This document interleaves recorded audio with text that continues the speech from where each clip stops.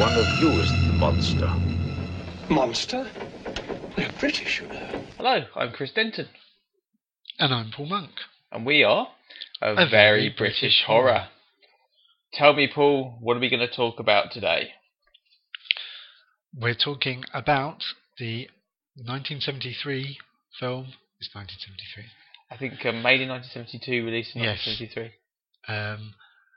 And now the screaming starts, which quite often happens just after we start recording with us.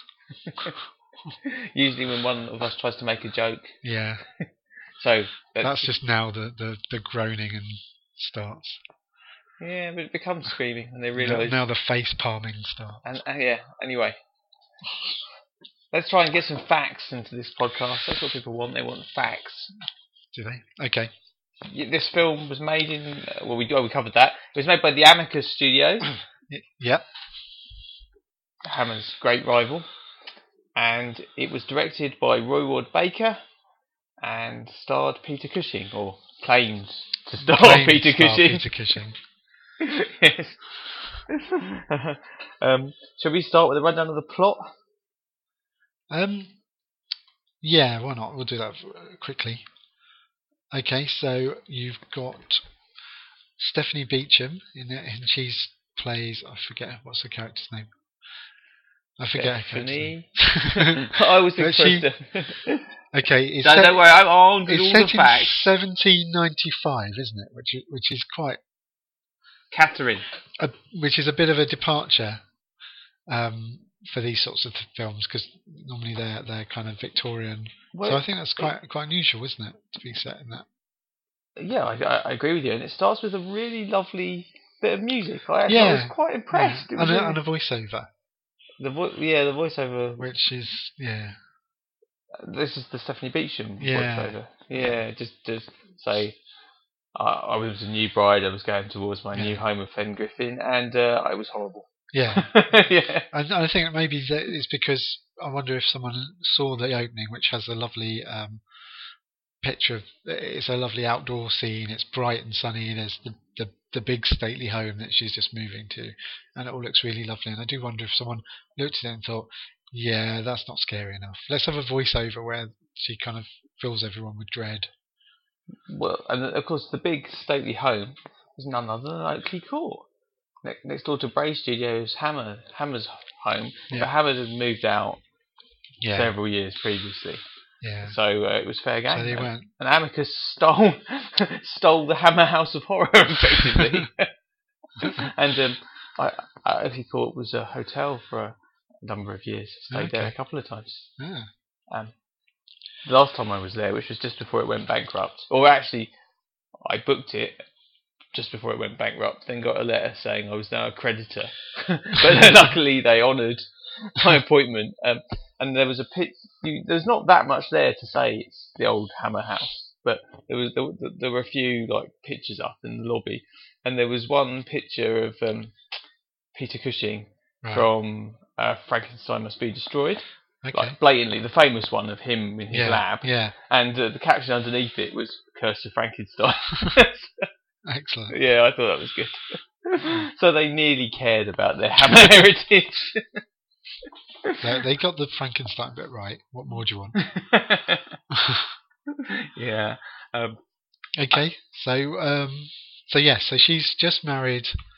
Frankly, your point is a good one. That it looks a bit nice for like 3 minutes because they're a happy young couple. But even if you didn't have the voiceover, it all turns pretty much to.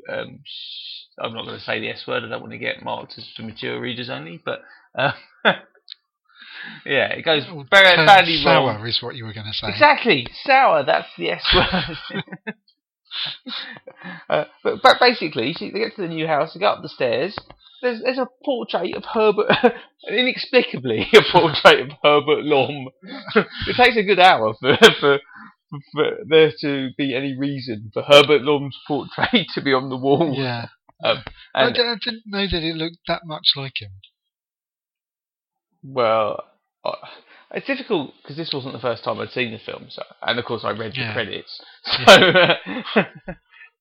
So Herbert Lom's second build, Yeah. and so there's a portrait of Herbert Lom. Okay, and then Roy Ward Baker, who was a very significant director of horror films, Yeah. but not the world's most subtle director. No. Just zooms in repeatedly on this portrait. You know, I can't believe a zoom was ever fashionable, but it really zooms in.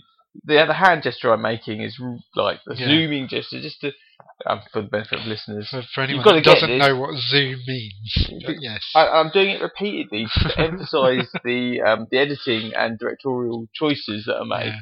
Because we're zooming in on this, and for the first half an hour of the film, there must be 20 shots such as zooming in onto this portrait.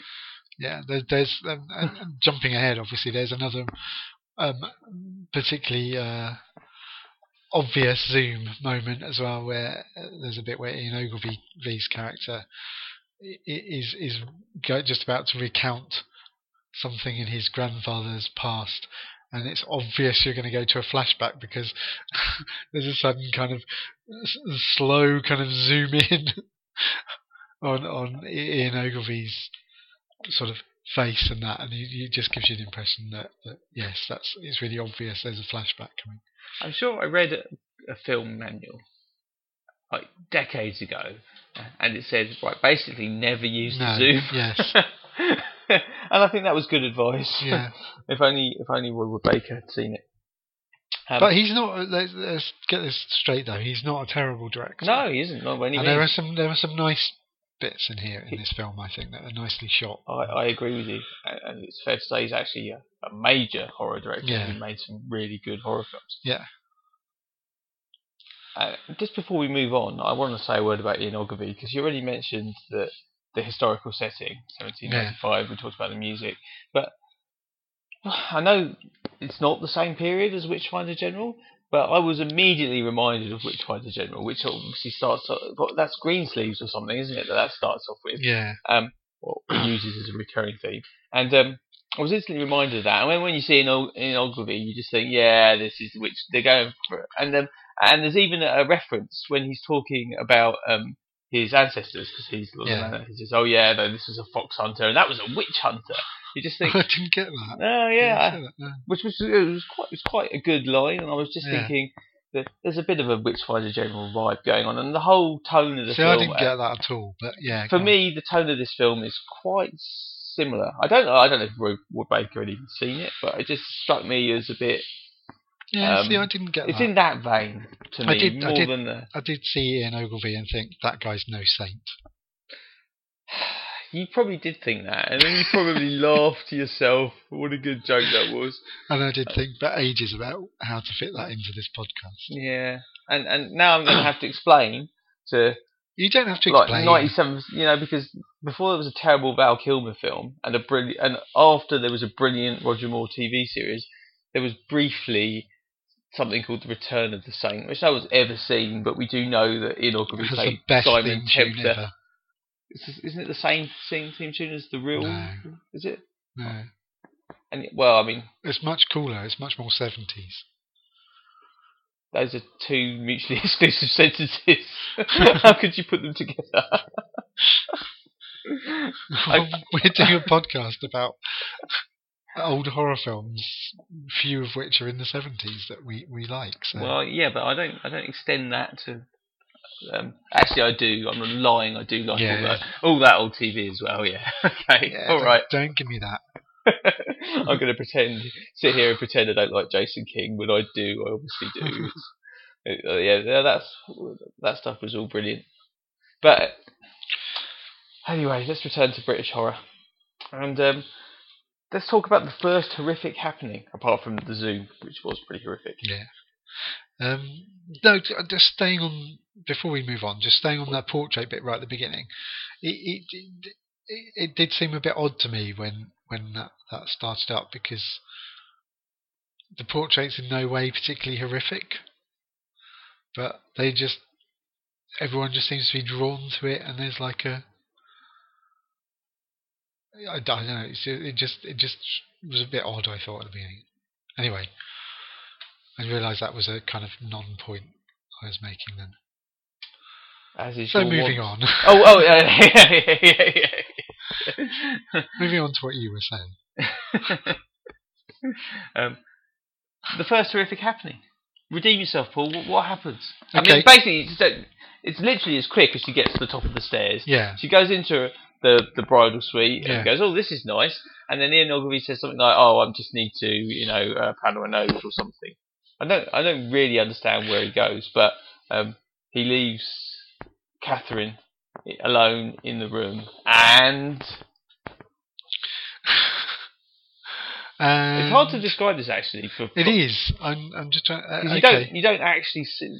The window. There's a opens window or opens by is it open by itself. No, it does open by Oh itself. yeah, and then the door gets locked by itself. Yeah.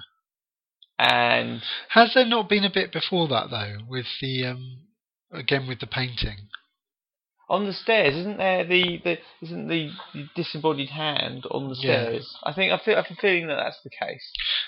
Yeah, but there's isn't there a bit beforehand where she is staring at the painting, and there's like a real sudden jump cut as a hand sort of comes out of the painting and then she looks away. Doesn't that happen first?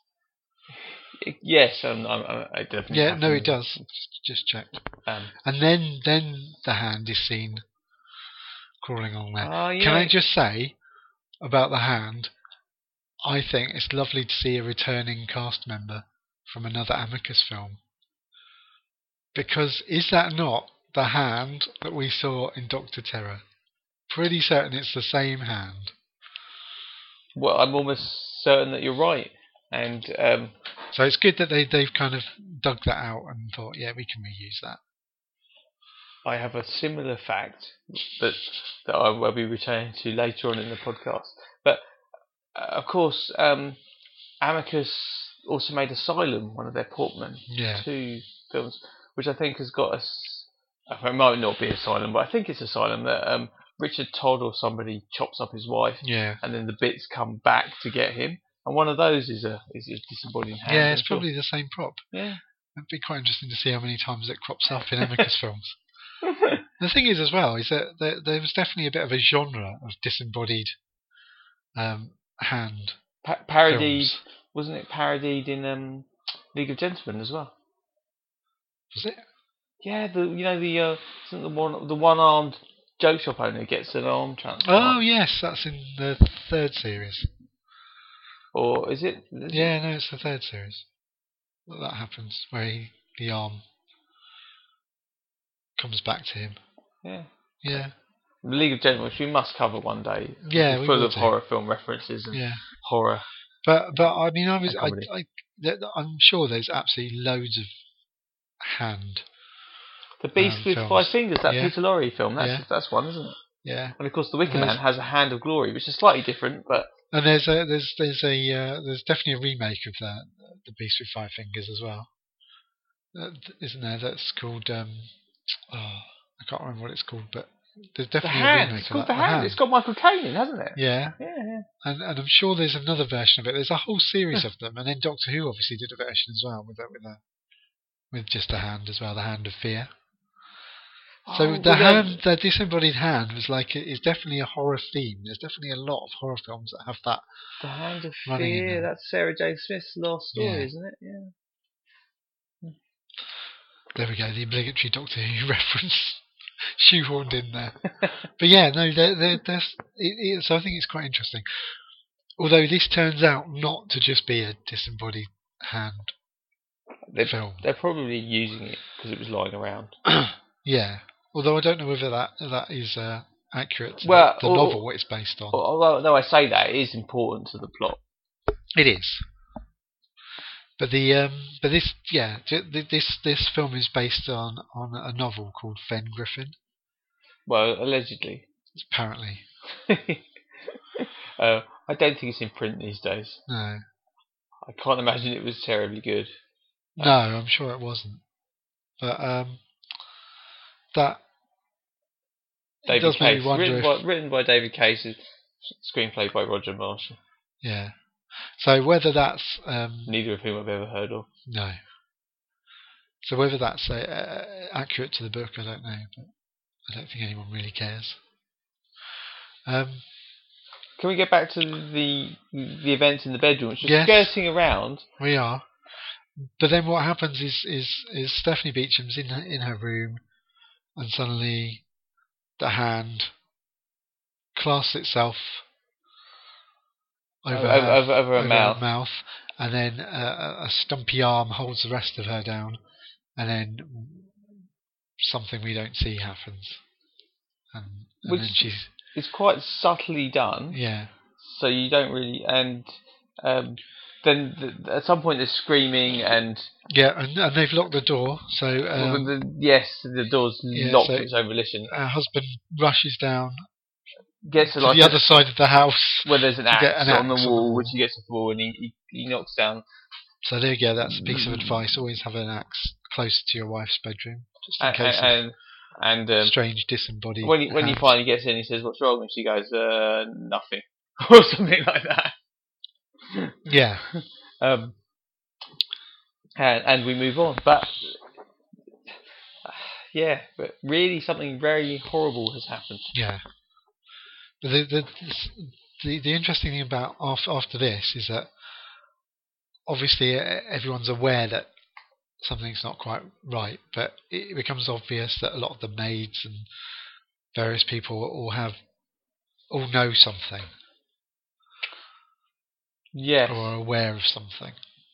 And pretty soon she sees a ghost with the eyes gouged out. Gouged out, yeah.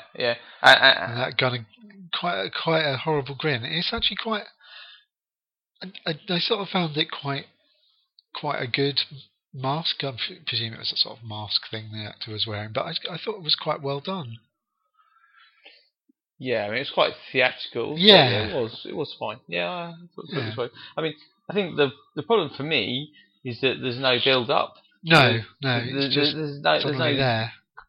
Sort of nothing's implied. There's nothing left to the imagination. No, there's no. It's like straight in with the full-on paranormal activity. No, I think this is something that's a recurring thing throughout the film. Is that you're absolutely right. There's no real sort of build up to it. It's just there, and then it's not there. But the film doesn't really try to create an atmosphere building up to it. No, it doesn't. I think. Well, going back to Roy Wood Baker, I think he always saw these kinds of films as fantasy films. I think he referred to that. Yeah. I think I've seen him say that in an interview. So he never really related it to the real world. I think what he liked to do were little touches of like ridiculous supernatural phenomena, like in The Vampire Lovers, Carmilla escapes having a knife thrown at her by just basically teleporting away. Yeah. And he was very proud of, in Scars of Dracula, getting Dracula to crawl down the wall. Yeah. And also getting him to getting the doors to fly open for him as he walked into the room. So he was very. I think he was quite technical. He liked the technical. And he also liked the tricks. He liked the magic. Yeah. But I don't think he ever thought that these films related to the real world in any way. Of course, he also did Quatermass in the Pit film, didn't he, as well? That's in a different style. Science fiction film, and because I rewatched that as part. But again, that's quite technical, and I think there's lots of quite technical things in that are quite well done. But it's set in the present day, and that he does relate to the real world. So that is probably, I mean, it's one of his most celebrated films, and it probably shows him at his best. I think maybe he was more in sympathy with that kind of subject matter. Not that he didn't like this subject matter, but to actually do a ghost film, he turns it into a monster film. Yeah.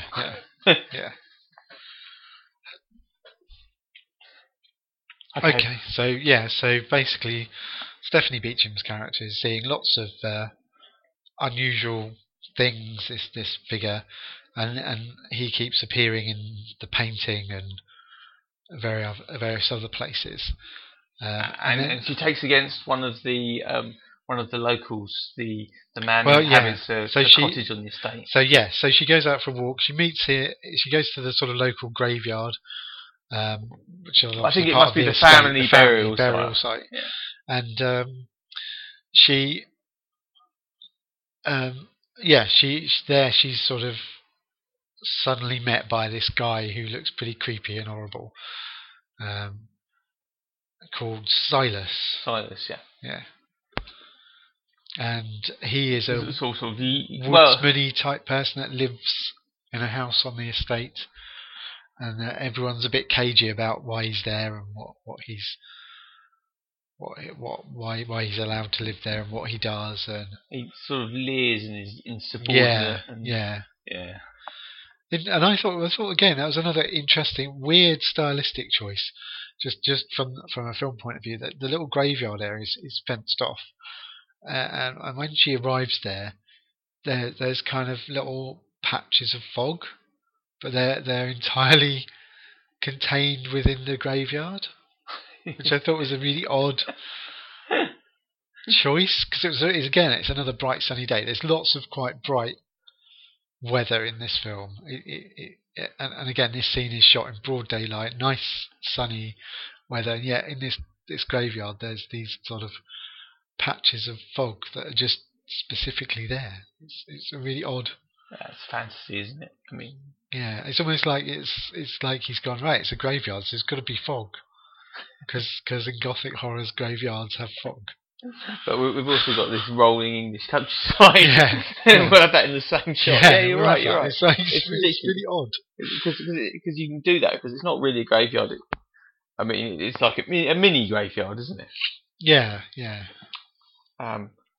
So she meets Silas. He's very leery, and she goes to see him in his cottage. Yeah, so she does that later. And where he's worse, if anything. Yeah, and he plays like silly games with her, because I think she goes there convinced that he's only going to have one hand.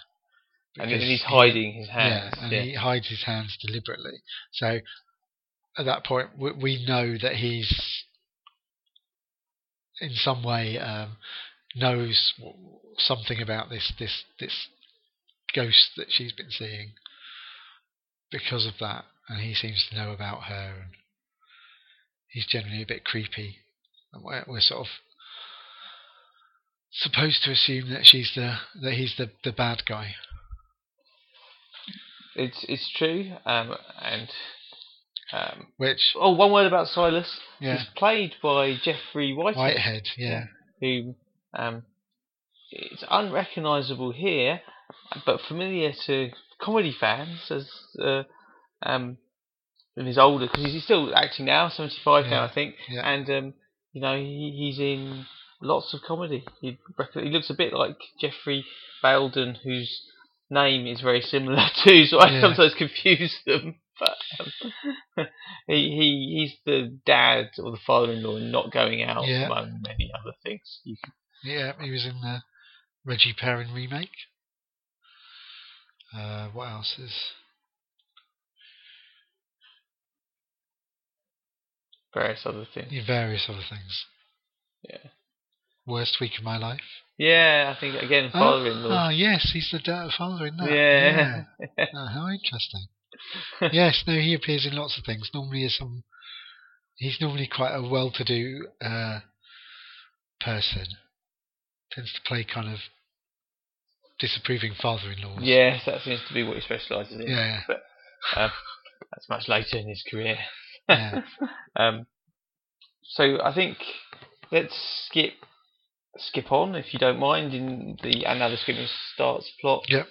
There was another thing that I did think was just instantly made me suspicious. There were two outside guarding the entrance of the house, two Rottweilers, and given that a while ago we watched The Omen, that kind of I was instantly suspicious about Rottweilers or something. Me too.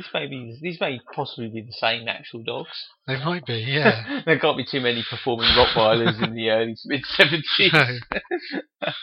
No. Yes, but what I want to skip on to is that it's revealed by Patrick McGee that Catherine is pregnant. Yeah. It actually has quite a good line. because she's Yeah, taken, no, he she's does, taken yeah. ill, and he says, well, it could be two things: Yeah. a boy or a girl. I Yeah. thought that was quite good. Yeah. Yeah. But unfortunately, Ian Ogilvy and Stephanie Beacham are actually more horrified than delighted Yeah. with this news, because there's a curse, but also because of the events in the bedroom. Yeah. So so Patrick McGee is playing a doctor again in this. I think last time we saw him was in Die Monster Die, and he was playing a doctor then. Is that right?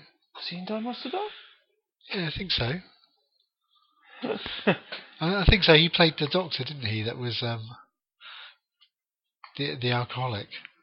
Oh, yes. And he has about like 3 lines or something. In there. You're completely right. But we'll be seeing more of him because he pops up in just about quite a lot of British horror films around this time. Tales from the Crypt, Asylum, The Mask of the Red Death, Yeah. Skull. Yeah. Yeah.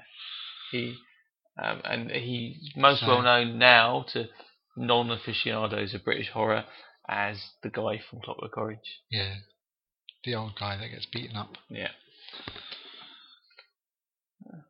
Interesting.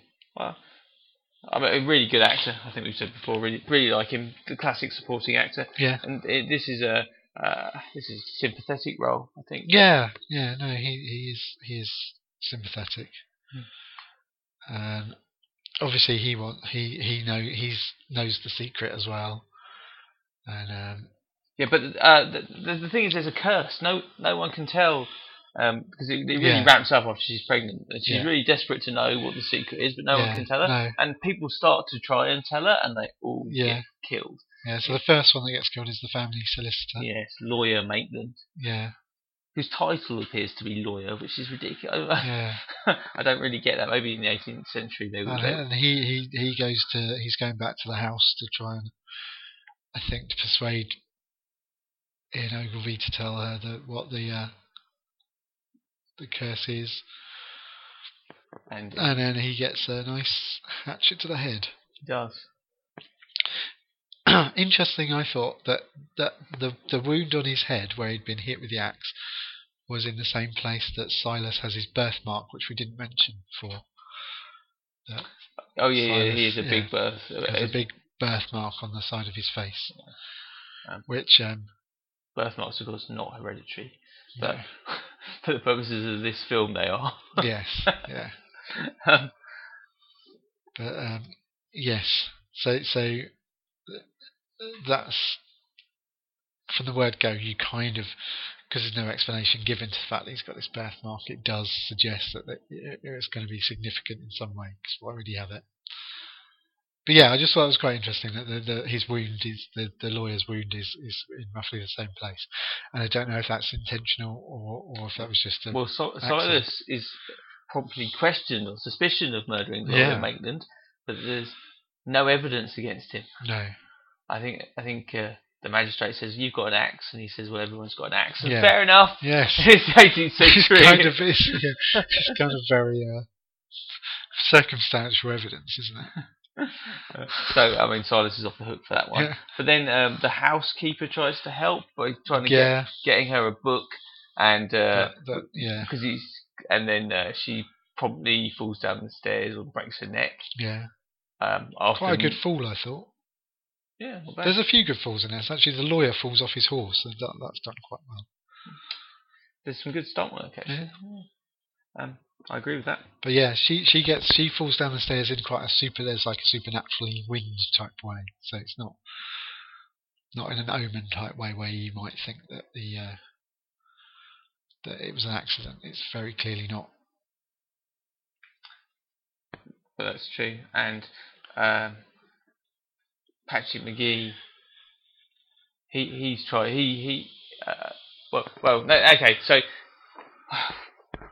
we're quite a long way. We're halfway into the film now, and she's pregnant and she's hysterical, scared. She's still seeing lots of apparitions. Patrick McGee can't help her. People are dropping down dead.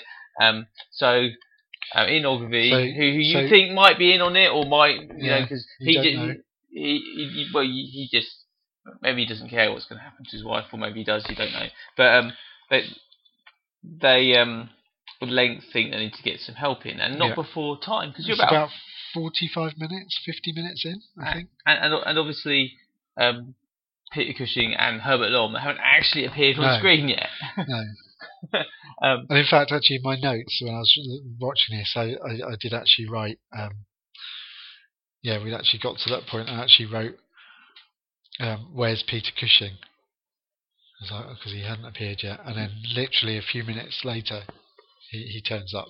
Yes, he's playing Dr. Pope, a kind of psychiatrist, although they wouldn't have used that term. No. And he's kind of playing a variant on Van Helsing. He Do you think? Because do you know what he struck me as almost immediately? What did he strike you as? Sherlock Holmes. Ah. Well, I obviously. It just really, because he comes in and he's very kind of looking around, he just does it. I think he does it in a very Holmesian way. He asks some very pertinent questions. Yeah. Obviously, this man's famous for both roles. So. Yeah, exactly. So I mean, there's a mix of both but he's very matter of fact. He doesn't believe in any supernatural stuff. Well, and thinks there's a proper explanation for it, which again is another kind of reason why it made me think of Sherlock Holmes as well. And his role is he's sort of a detective in it, at least initially. I think he. Well, is he a detective or is he to fight the evil? I think. You kind of think he's turned up to fight it, but But that's because that's because you're thinking, hey, this guy normally does this, turns up and battles and he's certainly the evil. A good character. He's investigating it. Yeah. But ultimately, maybe you're right. Maybe he's just there to explain what's going on. Yeah, he's there to wrap it up and explain what's happening. And of course, as soon as he turns up, there's no need for Patrick McGee's character anymore. No. So he probably dies. Yeah, he dies. Well, he's just about to tell Peter Cushing's character that he's just about to tell him what the curse is and what the problem is and all this sort of stuff, and he does a classic kind of kills in mid sentence, which I'm sure is something that's been parodied to death in many kind of whodunit type comedy sketches. It's one of those real cliche things. Yeah, I think there's some kind of implication that the hands attacked him, but it's no, it is. It's not an implication because you see the hand. Well, you see jumps up onto him, and then it's not there. But then that's how it works. Yeah. For everybody. Yeah, and then it's described to being a heart attack. Yeah. So there's now been quite a lot of deaths in this house. So you can't really attribute them all to accidental things. And Dr. Pope was pretty horrified by everything, and he convinces Ian Ogilvy, Lord Fengriff, like, look, you basically have to tell me what's going on for two reasons. Yeah. I need to know in order to help your wife, and B, it's really high time we told the audience what the actual we need to move the point plot of this film is. So Ian Ogilvy finally relents and recounts this story about his grandfather. Yeah. I forget. Cue the zoom in that I mentioned earlier. His grandfather's called Henry Fengriff, isn't he? Well, and I'm just thinking, you must have. I'm sure you thought at this point. Wait a minute, this is Hound of the Baskervilles. Yes. It's even the same name. This is Hound of the Baskervilles. So hence again another reason why the Sherlock Holmes thing. Basically, this Lord Henry guy is exactly like Sir Lord Henry Baskerville. Lord Henry Pangolin or Sir Henry Baskerville. They're exactly the same. So in the Hammer film, the sequence is the whole flashback sequence in the Hammer film is more or less the same. Yeah. There's not much difference. But what happens is Sir Henry's having a big party with all his. He was not well liked because he used to let debauchery and Yeah, sadly, there's no real actual Not that we debauchery. see much in the way of debauchery. There's a few people who appear to be cuddling and drinking a bit of ale. Yeah. Yards of ale. But then they decide to intrude on the wedding night of Yeah. the local woodsman, Yeah. who's Silas Senior. So Yeah. same actor, looks the same, but actually Yeah. allegedly the Yeah. father. Yes. And the bad Lord Henry decides to go and have his way with the wife. Yeah. As was apparently a tradition, according to this, it was a tradition that the lord of the manor could have his way with any. I don't know. Well, anyone. I suspect that's not real. It's in several other films. I think. I think is it in Braveheart? I don't know. I've not actually watched Braveheart, but I think I heard it was. But yeah, so there's a sort of a rape scene, and Silas. I say sort of. It is actually rape, it's but quite, you don't really see much. You don't see anything, but it's still quite horrible. Yeah, well, of course. It's not. It's still quite a horrific scene. Yeah, it would have to be. But yeah, Silas basically gets into trouble because he's actually resisting all of this, and he's sort of. And he tries to hit or something. Yeah.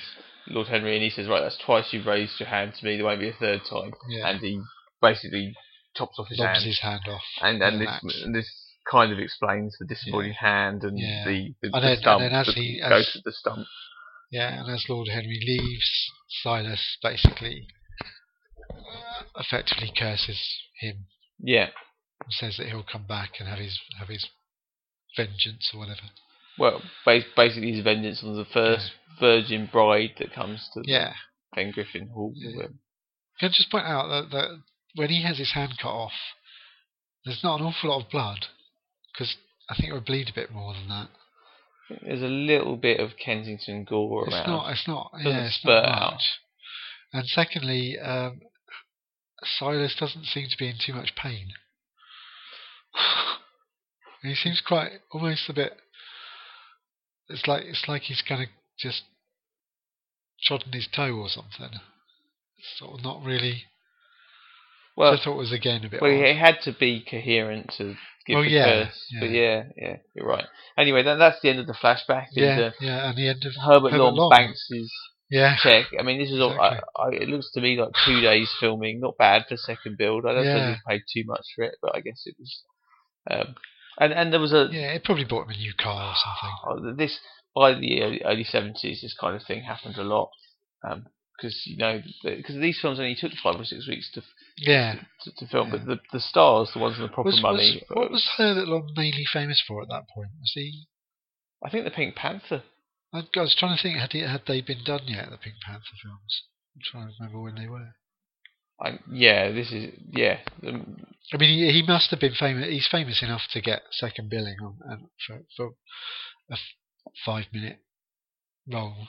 I have some difficulty with Herbert Lom though, because I don't always like his performances. I think he's great in this. Yeah. I think he's fantastic in this, but I don't always like that kind of acting. Phantom of the Opera, someone, just to wind you up, because I know you get wound up about that film. It winds me up because it's just so misconceived. I mean, he's blatantly not a very good choice to be the Phantom of the Opera, and it doesn't. And that was his. That was a big flop, and that was his big starring horror role, I think. And he's more of a supporting actor apart from that, unless I'm forgetting. I think he's in quite a lot of horror films, but I don't really remember anything as particularly major apart from the Phantom of the Opera. No. Maybe I'm just forgetting a lot of films I don't like, but yeah, possibly. Don't know. Anyway, okay, so we now know that the horrible ghost with the disembodied hand is the original Silas. Well, we think that, but I don't think that's actually the case. No. No, and this takes me to the thing I like the most about this film, because Right. it's the most sophisticated thing in this film. So you do not, because why has the guy got no eyes? Why is the ghost? Because Silas, alright, he got his hand cut off, but he Yeah. didn't die. Okay, he isn't like he didn't poke through the eyes and killed Okay. by Lord Henry, because it says in Ogilvy then explains in the kind of epilogue. Yeah. Well, actually, Lord Henry actually started to feel really bad about this, and he tried to make up for it. Yeah. And he actually gave Silas the cottage in perpetuity. Yeah. And Silas had a son. Like there was Silas's wife. I think she was called Sarah. Yeah. She actually goes mad and dies, but then Yeah. he obviously gets married again, and because like 20 years after these events, he has a son, Silas Jr., Yeah. who is the Silas that has been in the film Yeah. so far. Obviously, they look the same. So they've got the same birthmark. They've Yeah. both got the disfiguring birthmark. Yeah. So then the thing is that with the curse, the kind of, as the film progresses, it's not Peter Cushing trying to fight the ghost. It's okay, whose baby is it? Yeah. Because the first scene, which is quite like you're not really sure what's going on, it might have just been normal, like Yeah. a haunting scene, but it becomes increasingly like, was that a rape scene? Yeah. Is that kind of revenge rape? Yeah. And then you go to the birth of the baby, and sure enough, the baby's got the birthmark and actually got one Yeah. hand. Yeah. And then in a fit of insane anger, because in Ogilvy, who's Yeah. actually not evil, so you kind of think he was evil and stuff and maliciously knowing that she was in danger and endangering her anyway because he didn't care. Yeah. But actually, he's just a rationalist and didn't believe the curse. And then he has this moment of, it's all true. Yeah. And in absolutely insane anger, he goes to Silas's house and says, "I should have shot you, killed you years ago," and just shoots him in the face and actually blows out both of his eyes. And so the ghost is kind of both Silas's, or the new Silas, the younger one, or what? I think that's really good. Okay. Because that in those injuries were in the future. That ghost, it was like so perhaps the ghost that she's seeing with the face and the eyes missing is the younger Silas, and perhaps the hand is from the older Silas. Well, I mean, because the ghost has also got a disembodied hand. I think it's like, I don't know. I don't think we see that, do we? Well, I have a feeling that we do. We have to recheck that, but Right. I'm not sure. I don't remember seeing. I don't. But I think there's a very strong undercurrent.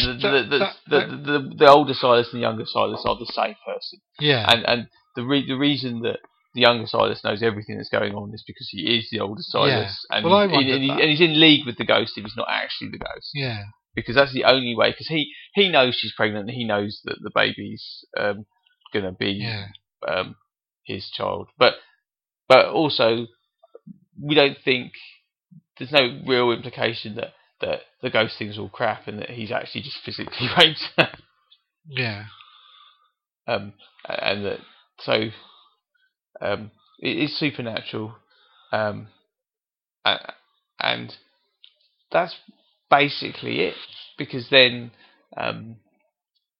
in Ogilvy just goes mad and starts smashing up his grandfather's grave and then desecrating the body. And Dr. Pope tries to stop him but can't, so he just goes goes back to the house and sends the servants after him. Says he's in there, he's mad and dangerous. Get the authorities to take him out. And then there's this scene, which is the only scene of anything like resembling depth in the film. Right. Yeah. Which is right at the end, where Stephanie Beacham. She understands that the baby is like the ghost's baby, and the project of obviously revenge for. I think she's overheard the story, so she knows the story and stuff. But she's kind of like she rejects the baby and then sort of doesn't, and then it's like oh, well, it's still my baby, and then there's that kind of thing, and that's basically where the film ends. Yeah, and that's I mean the whole thing. I mean, you should. I don't think sexual violence has any place in these horror films. It's No. far too complicated an issue for for this kind of film. Yeah. But there's quite a good character moment at the end, and it's done quite well. Stephanie Beacham is a real actress. Yeah.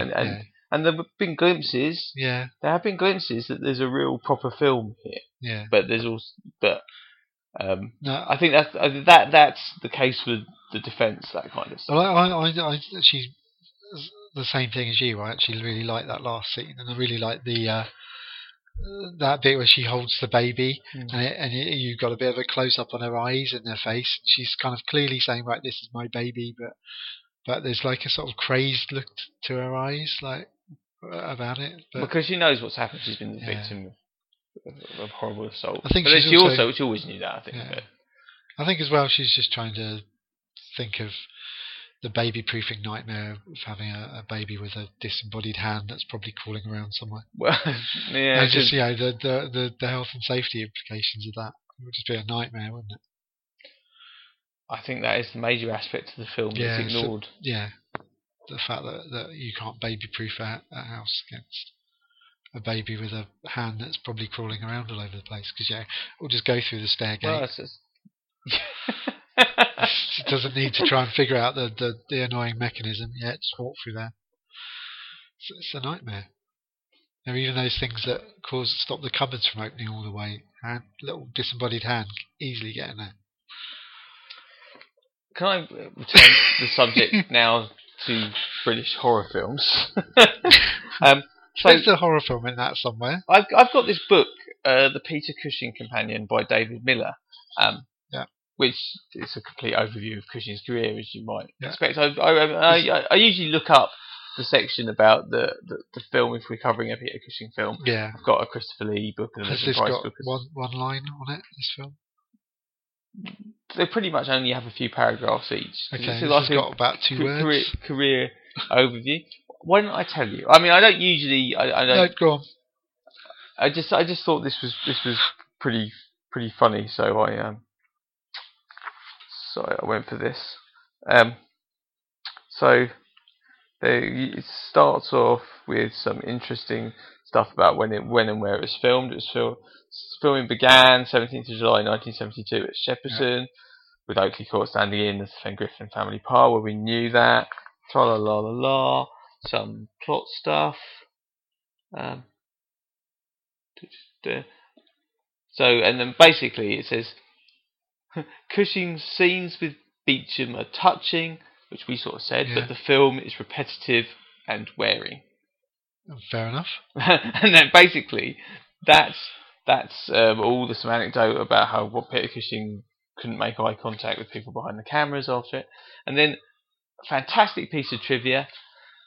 The wig he's wearing, he liked it so much that he persuaded Hammer to rehire it for his next film, which was Frankenstein the Monster from Hell. I thought it looked familiar. Yeah. I was thinking that wig does look a bit like that. No, it was like there's a letter which obviously David Miller's got access to from the Hammer archive, which is from Cushing to Roy Skeggs, who by that time was senior in Hammer, saying, "They're keeping the wig for me. Could you go and get it back, and we'll have it in my next film?" So there we go. So that's really cool. So they reused the hand from earlier, and then Cushing reuses the wig. And all there was the no sets waste. are very reused as well in this, but obviously lit quite well, so it doesn't look. Wow. But then that's standard anyway. So that's great. Gotta love that. Yeah. There's a lot of recycling done in British horror. Exactly. Okay then. Well, shall we get on to the questions? I've got nothing else to say on this. No. Okay, so did you like this film, Chris? Yeah. Well, I always like these. I mean, I'm not going to not like a Peter Cushing horror film from the classic era. Yes. Okay. Did you like it, Paul? I thought it was a bit boring. I was so kind of a bit about it. It livened up a bit when Peter Cushing turned up, because it got the whole Sherlock Holmes thing. Or Van Helsing thing. Yeah, Van Helsing thing. It was great, but it doesn't really build to anything, and there's not really No. any real scares, or it's just Well, it builds to that. I mean, the whole It's film not does build really- to that psychological Well, it moment with does, Stephanie Beacham at yeah. the end with the baby, but it's not a showdown. No. There's no. there's no sort of there's kind of a lack of any action, I suppose. And it doesn't always need to be, but I think this I just was. thought I it was think a this bit- was always a ghost story, not a monster film, and so I think yeah, probably Roy Baker was the wrong choice as the Yeah. director for this. What Although it- I what like it- it, what he it- does a good yeah. job. But I think what it it's what the it wrong needs angle. to do, it's a ghost film, so it needs it needs that quality to it, that where somebody can direct it and build that creepy atmosphere, build some tension. and build some tension. So you're actually sitting there watching it, thinking, waiting for that jump, that scare. Whereas they just come out of nowhere and they're a bit like, all right, yeah, and then it's back to everything being the same. There's no, I agree. it needs that M.R. James sort of ghost story touch, that building it up. I do. And I think, although it's only an hour and a half, I think it's a film that's too long as well. I think it could really do with it could really have done with being sort of 50 minutes or something. Well, I think why you say that is because they obviously can only afford Peter Cushing for 3 weeks. Well, yeah. And those are the good bits. Yeah. Because And- I like Ian Ogilvy, but it's not. But the then same. the other thing about it as well is that you touched on it earlier when you were saying it's the only bit of the film with any depth, and I think you're right. And I think that it despite having some good actors in there, and Stephanie Beacham is a very good actress, I agree. but her role has no substance to it really. She's just you don't. She's trapped in a horror stereotype. Yeah, and As you is Ian don't Ogilvy. know, and you don't get to know her in any sense at all before she starts. The weird stuff happens, and she starts getting a bit cranky, I and agree. so it's really, although horrific things happen to her, it's really hard to have any real sympathy necessarily for her because you don't know anything about that character. And I wonder if that's partly. I know we were saying earlier about it, the voiceover at the beginning. I almost wonder if that was the point of that as well. It's sort of like a little way of trying to Tell you she's the main character. tell her she's the main character and she's a bit human, and there's something to her, like almost like a little bit of background. But I think doesn't that's really right. work. This film needed to focus much more strongly on her, on her past, on her background. Yeah. 'Cause she's got an aunt in this. Yeah, who you don't you- even realise it's her aunt until there's a point where she's saying, "Right, we're leaving," Oh, then she dies. Yeah, I forgot. and then to she mention that. dies. Yeah, Yeah, but you're sort of thinking, "Oh, I didn't even know about her." that's We right. know nothing about any of these characters, and nothing happens in this film that gives you anything about any of these characters, their past or anything to make you care about them. And You're- that's ultimately the. You're quite right, but there is a lot to enjoy in this film. If you like these, I wouldn't recommend this to anyone who wasn't already No. like a big fan of the horror films of this era. But Yeah. there's stuff to enjoy if you are. Lots of stuff to Yeah. enjoy. Yeah. No, I think so. So. Next question. So is it a film that holds up No. today? No, unfortunately not. All that zooming, it's not very. It doesn't really stand up. A lot to of the time, technical though, it standards. looks really nice. There's lots of really nice shots when he's not zooming. There's some nice higher shots that are shot through the banisters in the stairs and stuff like that, which is good. I agree. So yeah, so it does look. If a slightly classier approach, and it would be timeless. It'd be like The Innocents. Yeah. It would look as fresh today as it did then. But yeah, But it's almost just date a few kind of silly things. Date it. yeah.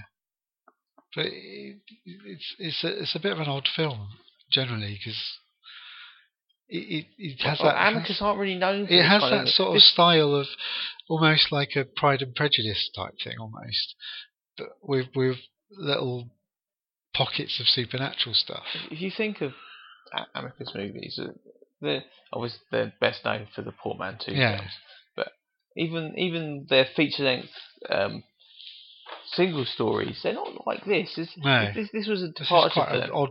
Yeah, it's a bit of an But odd. I think it also suffers from being at the end. I mean, came out in '73. That's you're getting to the end. It's also not that innovative compared to a lot of other things that are going on. We're talking about, The Wicker Man and Don't Look Now and things like that. So other people are playing with the genre a lot more now. Yeah. So no, it doesn't hold up. It's a curiosity. No. And do we even need to say is it scary? No, it's not scary. No, it's not. No. Which is a shame because it could be, but it's not. I did think right at the beginning with the moment where she stares at the painting and the hand sort of comes out of the painting and it cuts away. I thought that was a decent enough little jump sort of shock there. Yeah. But it doesn't do anything like that ever again in the whole film. It's all very. It doesn't really have any proper scares. No, you get the ghost outside the window several times. Yeah. Yeah, I agree. Yeah. I mean, I still would recommend anyone to watch it, but if they like this kind of film. Incidentally, what do you reckon the title refers to? I think it's generic. Because do you think it has any bearing on the actual well, she does scream. She does do a lot of screaming. She does do a bit of screaming, yeah. I think and now the screaming starts. I think it works quite well with that final scene where she's got the baby. Yeah, but I think it refers to anything. I mean, literally, babies screaming on. But actually, that baby is supernaturally quiet. But no, I'm just thinking that because it focuses on the eyes at the end, and she looks kind of, to be honest, like she's holding it all in, and I wondered. I think I'm probably reading too much. Well, no, that's actually a better idea than I think that was their idea. Yeah. Because and now the screaming starts as the very end. It's a great idea, but I don't see the ending leading into that. No. What I see is probably that title refers to like the ghostly rape scene at the beginning, and now the screaming starts because she does she does actually scream when the screaming starts. So I think your idea was better. But I thought it fit really nicely, that last bit. Like it's like the internal screaming. I thought that worked really well. Yes, but to be honest, I think I don't think that's. I didn't get that because she's not. No. She's actually been more unhappy in the half hour before that scene than she is in that scene. So it doesn't quite work. But it could have been made to work like that. Yeah. It would have been good. But Amicus. It's just an exploitation title. Yeah. Fen Griffin sounds rubbish. Well, yeah. I think they did things like, Madhouse had nothing to do with any. I mean, Madhouse was just slightly changing Asylum, and Asylum was actually set in an asylum. Yeah. What was it? From Beyond the Grave. Yeah. Yeah. They're quite good at those sort of out there, obviously exploitation titles. Yeah. Well, maybe that was just one they had on the shelf that they hadn't used yet. Good question, but I think take that, use that. Okay then, right. I think that wraps up. I think the screaming can stop now. And I think, Chris, you can tell us what we're going to be doing next time. Yeah. We're going to go back to the early 70s, and we're going to look at an episode of the television series Dead of Night. But the episode we're going to look at is not the famous one. Which is The Exorcism, because we might look at that some other time, but we're going to actually look at an episode called Return Flight. Sounds interesting. I'm very interested because I haven't seen this. However, And I haven't seen it either, so. no. So we picked this because, well, we'll talk about it next time. But I always like it when we're going to watch something that neither of us have seen. Yeah, no, it'll be good. Yeah, and please do join us for that. Yep, and if you want to talk to us about this, our choice, and you want to join in with any conversations and make any points about Now the Screaming Starts or Return Flight, then you can contact us on our Facebook page, which is facebook.com/A Very British Horror, or on our Twitter feed, which is @BritsHorror, @VeryBritsHorror, so I get that right. Or you can email us at averybritishhorror@gmail.com. And just a word on this, please do come and like our Facebook page and interact with us on Twitter and by email, because otherwise it's just us talking, and I'd like to know whether my views are in tune with what other people think about these films, or whether I'm just like on my exactly. own. We want to know if what we're doing is the right thing, if we're getting it right, or if we're not, and what we can do if there's any different things you'd like to hear, or any suggestions for anything we might want to watch. Absolutely. So otherwise, we're just doing this in a vacuum, and we just assume that everyone loves it. The stats do indicate that people are downloading this, so I think I hope hello to all people listening to this, and please come and get in touch. But regardless of whether you do or not, we'll be back with the next episode shortly. We will be. But until we are, I have been Chris Denton. And I'm still Paul Monk. Good night. Bye-bye.